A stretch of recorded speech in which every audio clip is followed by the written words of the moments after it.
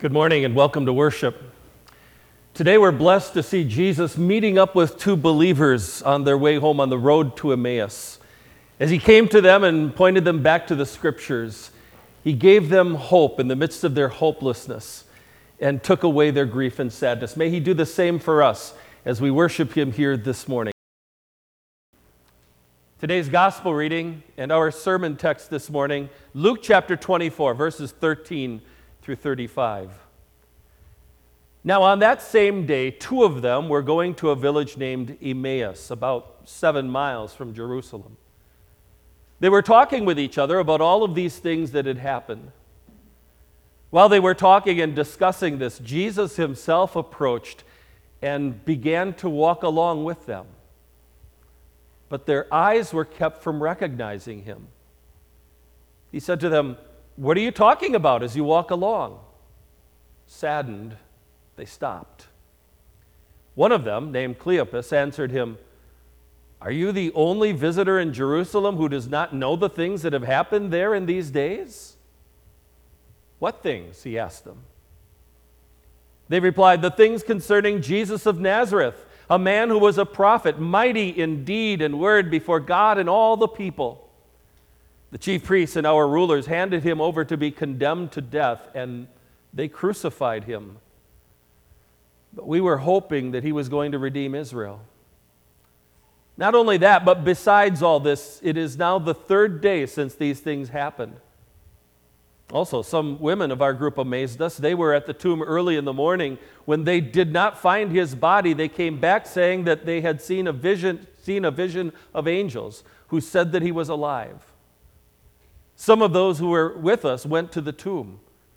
They found it just as the women had said, but they did not see him. He said to them, "How foolish you are, and slow of heart to believe all that the prophets have spoken. Did not the Christ have to suffer these things and to enter his glory?" Then, beginning with Moses and all the prophets, he explained to them what was said in all the scriptures concerning himself. As they approached the village where they were going, he acted as if he were going to travel farther, but they urged him strongly, saying, "Stay with us, since it is almost evening and the day is almost over." So he went in to stay with them. When he reclined at the table with them, he took the bread, blessed it, broke it, and began giving it to them. Suddenly their eyes were opened, and they recognized him. Then he vanished from their sight. They said to each other, "Were not our hearts burning within us while he was speaking to us along the road and while he was explaining the scriptures to us?" They got up that very hour and returned to Jerusalem. They found the 11 and those who were with them assembled together. They were saying, "The Lord really has been raised. He has appeared to Simon." They themselves described what had happened along the road and how they recognized him when he broke the bread. The gospel of our Lord. Jesus lives, the victory's won. This shall be our confidence. Amen. In the name of our risen, living Savior, Jesus Christ, my dear friends, call it a senior moment, or call it a memory lapse, or just drawing a blank, but no matter what you want to call it, it's frustrating and it's embarrassing. You're out and about somewhere and someone comes walking right up to you and begins speaking to you. And from the way that they're talking and the things that they're saying, it's very obvious that they know exactly who you are, but for the life of you, you can't remember who they are. And so you think to yourself, well, I hope it's not obvious that I don't know. And you carry on the conversation, you smile and you laugh, but all the while your mind is spinning. Who is this and how do I know this person? Then maybe several hours or maybe even a couple of days later, it suddenly dawns on you, oh, that's right. That's who that is. How could I have forgotten that person? You smack yourself on the forehead. Can you imagine the seismic smack that these two believers from Emmaus must have each dealt to themselves? Looking back on the conversation they had with that stranger who joined them on the road, they thought to themselves, how did we not recognize that that was Jesus? It was late in the afternoon, that first Easter Sunday. To put it mildly, it had been a difficult few days. Not just for Cleopas and his unnamed traveling companion, but for the disciples, and for all the followers of Jesus. What should have been a really happy weekend in Jerusalem, Passover weekend, turned into a living nightmare. Their Jesus was dead. And as they walked along on their way back to their home in Emmaus, they were having what I imagine was a rather lively conversation about all that had taken place. Throwing out ideas and speculation, asking each other questions but leaving them unanswered, the pain, the worry, the dread, the fear, the confusion. And what about what the women said? They told us that there was an angel inside the tomb who told us that Jesus had risen from the dead. What should we make of that? If he's risen from the dead, where is he? They weren't sure what to think. They weren't sure what to believe. And so as they headed back home to Emmaus, these two men were sad and scared and confused and disillusioned all at the same time. Their world had been turned upside down. Now they were just trudging along, wondering what they would ever do. And then this stranger catches up with them. Ask them a couple of questions, and as they start to explain things to him, your heart breaks. You can hear the pain in their voice when they explain that they can only speak about Jesus in the past tense. He was a prophet, mighty in deed and word before God and all the people. They crucified him. We were hoping that he was going to redeem Israel. Imagine how tragic our lives would be if we could only speak of Jesus in the past tense. They certainly didn't have a good understanding of all that Jesus had come to do. I wonder, when they say we were hoping that he was going to redeem Israel, did they mean that in the political sense? We saw his mighty power. We saw the miracles he performed. We listened to his words. We had all of our hope placed in him. This is the one who can chase the Romans away and give us our national freedom back once and for all. He is going to establish this wonderful kingdom for us. But now he's dead. And we don't have hope any longer. Talk about being lost. At the heart of it all, what was the problem there? What was it that went wrong? I mean, how did Jesus' followers fail to anticipate that he would rise from the dead? On more than one occasion, Jesus had told them flat out that he would be betrayed into the hands of his enemies, that he would be put to death, but that he would rise on the third day. And just days before, to their shock and terror, they saw those first two things happen just as Jesus said. He was betrayed into the hands of his enemies. They nailed him to a cross, and he laid down his life. So why did they fail to remember and to believe his promise to rise again on the third day? And for that matter, how did the religious leaders who studied the Old Testament scriptures all the time, and how did the people of Israel in general fail to understand that Jesus was the promised Messiah, the Christ? I think it was this. Because they let their own notions, their own ideas, their own logic, and their own expectations color the way that they read Scripture. And so when things didn't happen how they expected them to happen, or as they wanted them to happen, they gave up. They were hopeless. We were hoping, but now our hope is gone. You know, tragically, there are lots of people in that very same kind of a boat to this very day. There was a time when they had hope in Jesus. There was a time in their life when they hoped that the Lord would do this or do that for them or for one of their loved ones. Some difficulty arose in life and they expected that God, if He were this good God, this loving God, this powerful God, then He would fix the problem and follow these steps that I've laid out for Him. But the Lord in His infinite wisdom chose a different path. And when it didn't jive with the people's expectation of what they thought that God should do if He really were real, well, they gave up on God. We were hoping, but we're not hoping anymore. Or maybe some people bump into some teaching of Scripture and it's just too much for them to believe, too difficult for them to swallow, or it flies in the face of their human reason or logic. And so they dismiss that teaching and really all of God's Word out of hand. And we were hoping, but we're not anymore.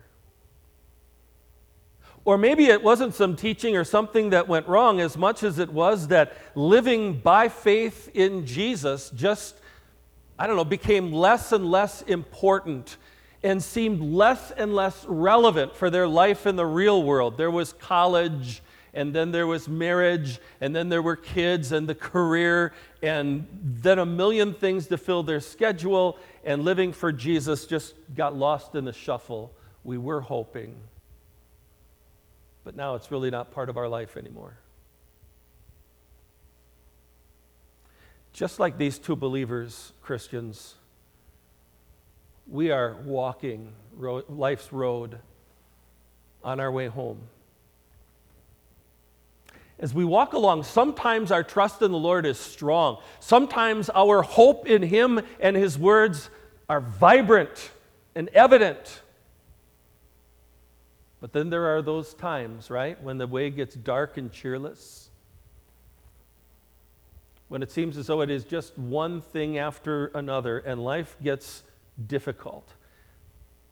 And like these two, when things don't happen the way that we think that they should happen or expect them to happen, we fail to see Jesus and fail to see the big picture and fail to anchor our hope in Him and what He's told us in His Word.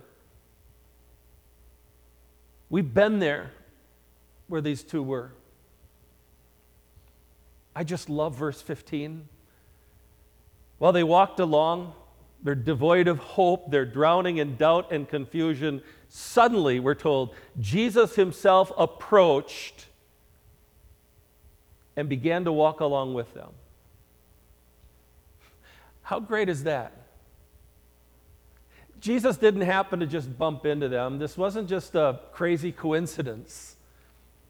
Of all the things that Jesus had on His mind and on His heart this first day back to life, Jesus knew these two were struggling. He knew that these two were left without hope and were making their way through a time of fear and grief and confusion, and so He goes and finds them. How He loves us. In spite of our frequent foolish failure to trust Him, in spite of the fact that our hearts have often been as slow as molasses to believe Him and His words, Jesus has chosen in grace to come and walk along with you and with me on our way home. He joined Himself up with you when He entered into your heart, when the Holy Spirit drew you to faith in Him and connected you to Jesus and made you one of God's children. And even in those times when we have had faulty expectations of Him, and even though our mistaken notions of His purpose for our life may momentarily lead us to not recognize Him or to start to doubt Him, He still is walking with you. He lives in your heart. He's only as far away as a prayer. He's only as far away as the pages of that Bible on your shelf. He comes to us in word and sacrament, walks along with us. By His grace, dear believer, you are walking life's road with the risen Savior. And how did He address their confusion and their doubts and their grief? How did he adjust their expectations? The same way he does for us. Luke explains in verse 27, then beginning with Moses and all the prophets, Jesus explained to them what was said in all the scriptures concerning himself. In other words, Jesus met up with them to have an impromptu Bible class with them right there on the road to Emmaus. Things weren't lining up because they weren't remembering that the Old Testament scriptures were all about Jesus. He showed them how everything written there had pointed to him and to all that had happened, his coming in the flesh, his virgin birth, his suffering and death, his crucifixion and his resurrection. It was all there. I wish we had the context or the exact text of what Jesus taught them in that little Bible study. I wish I knew exactly what parts of Scripture he pointed them to as he poured over the Old Testament with these two believers. Did he say to them, let's start back at the Garden of Eden. Remember? Adam and Eve fell into sin, and right on the heels of that, God came and promised a champion, a savior, a deliverer who would crush Satan's head even while Satan bruised his heel. Guys, that's what happened. I wonder if he would have taken them to to Exodus chapter 12 and said, remember that Passover lamb and how Israel, the people of God, were saved by that blood of the lamb? That's what happened, guys. I wonder if he pointed them to that beautiful, familiar chapter in the book of the prophet Isaiah, Isaiah 53, and reminded them how it says there that the Lord's servant would be pierced for our transgressions, would be crushed for our iniquities, that the punishment that brought us peace was upon him, and by his wounds we are healed. His wounds we are healed, and showed them his hands and his side. Ring any bells, fellas? And if by chance they were wondering about the resurrection, was he really raised from the dead? I wonder if Jesus pointed them back to David's psalm in Psalm 16, where it says, you will not abandon me to the grave, neither will you let your Holy One see decay. He gave them the word and used it to clear up their confusion and to chase away their doubts and their grief. Looking back on it all, these two believers had to admit that as Jesus opened up the scriptures to them and reminded them of all that was written, they were filled with a holy heartburn. Does your heart burn as you ponder the truths of Scripture? If not, then maybe we're not properly invested. The good news of our Savior's love for us, his suffering, his death, and his triumphant resurrection, the forgiveness that he secured for us, the heaven that he promised us that is ours forever, those are the truths that make believers like us burn with passion for this Savior and his words and his promises. And I pray that just like these two believers, all of that leaves us pleading with Jesus, stay with me, Lord. Look, I know I don't deserve that. Jesus, I know that in my life I have given you every reason and then some to just keep on walking, to tell me to turn and go my own way. Because you're done with me after all of my sinful failures. But Lord, you are pure grace and mercy. Your love simply does not quit. And in spite of my sinful self, you desire my salvation. Stay with me, Lord. Keep walking with me, risen Savior. Because without your love, I have no hope, and all is lost. Friend, when the way gets dark and cheerless in your life, when things in your life are not going as you planned or expected, when you feel as though you just can't do it for one more day, then open your eyes. Know that Jesus is walking along with you. He's the risen Savior, and because he's risen from the dead, you always have hope. When you're dealing with doubt and confusion and aren't sure what to think, open your eyes, read your Bible, Feast on his word and promises, and there you will see that risen Savior who is walking with you in your life. He is the very risen Christ who vowed to you, I will never leave you. I will never forsake you. I am with you always to the very end of the age. Because much like Cleopas and his unnamed friend, we are journeying, you and I. We're on our way home. But sometimes along the way, we bump into grief and problems and setbacks and trials and troubles. And sometimes our heads are spinning so badly that we just crave something certain in life. And we have it. There is certainty right here in the Holy Scriptures because they point us back to the vacant cross and the empty tomb. The cross is vacant because Jesus said it is finished. He gave himself for all of your sins. Your hope is in him, not in you. The empty tomb is empty because death could not hold on to Jesus, and it will not hold on to you either. You will rise to live forever with this risen Christ. Certainty? We have certainty in the voice of the very stranger who happens to be our risen Savior, who says to us very plainly in Revelation chapter 1, I was dead, and behold, I am alive forever and ever. Certainty, it isn't found in you, in what you do. Your certainty is found in Christ. We have certainty as he connects the golden strand of promises from Scripture to himself and then to you. In that way, our eyes are opened once again. And we see with absolute clarity and certainty where our journey is ultimately leading us. To that Emmaus called heaven. To that wonderful, unending glory that the Savior won for us.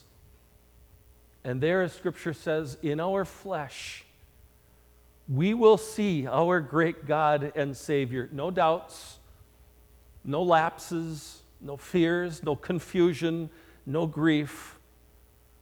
Just our risen, living Savior. The very one who we will then realize have been walking with us every single step of the way, leading us and guiding us and strengthening us. What a blessing to walk through this life with our risen Savior until we're home with him in heaven. Amen.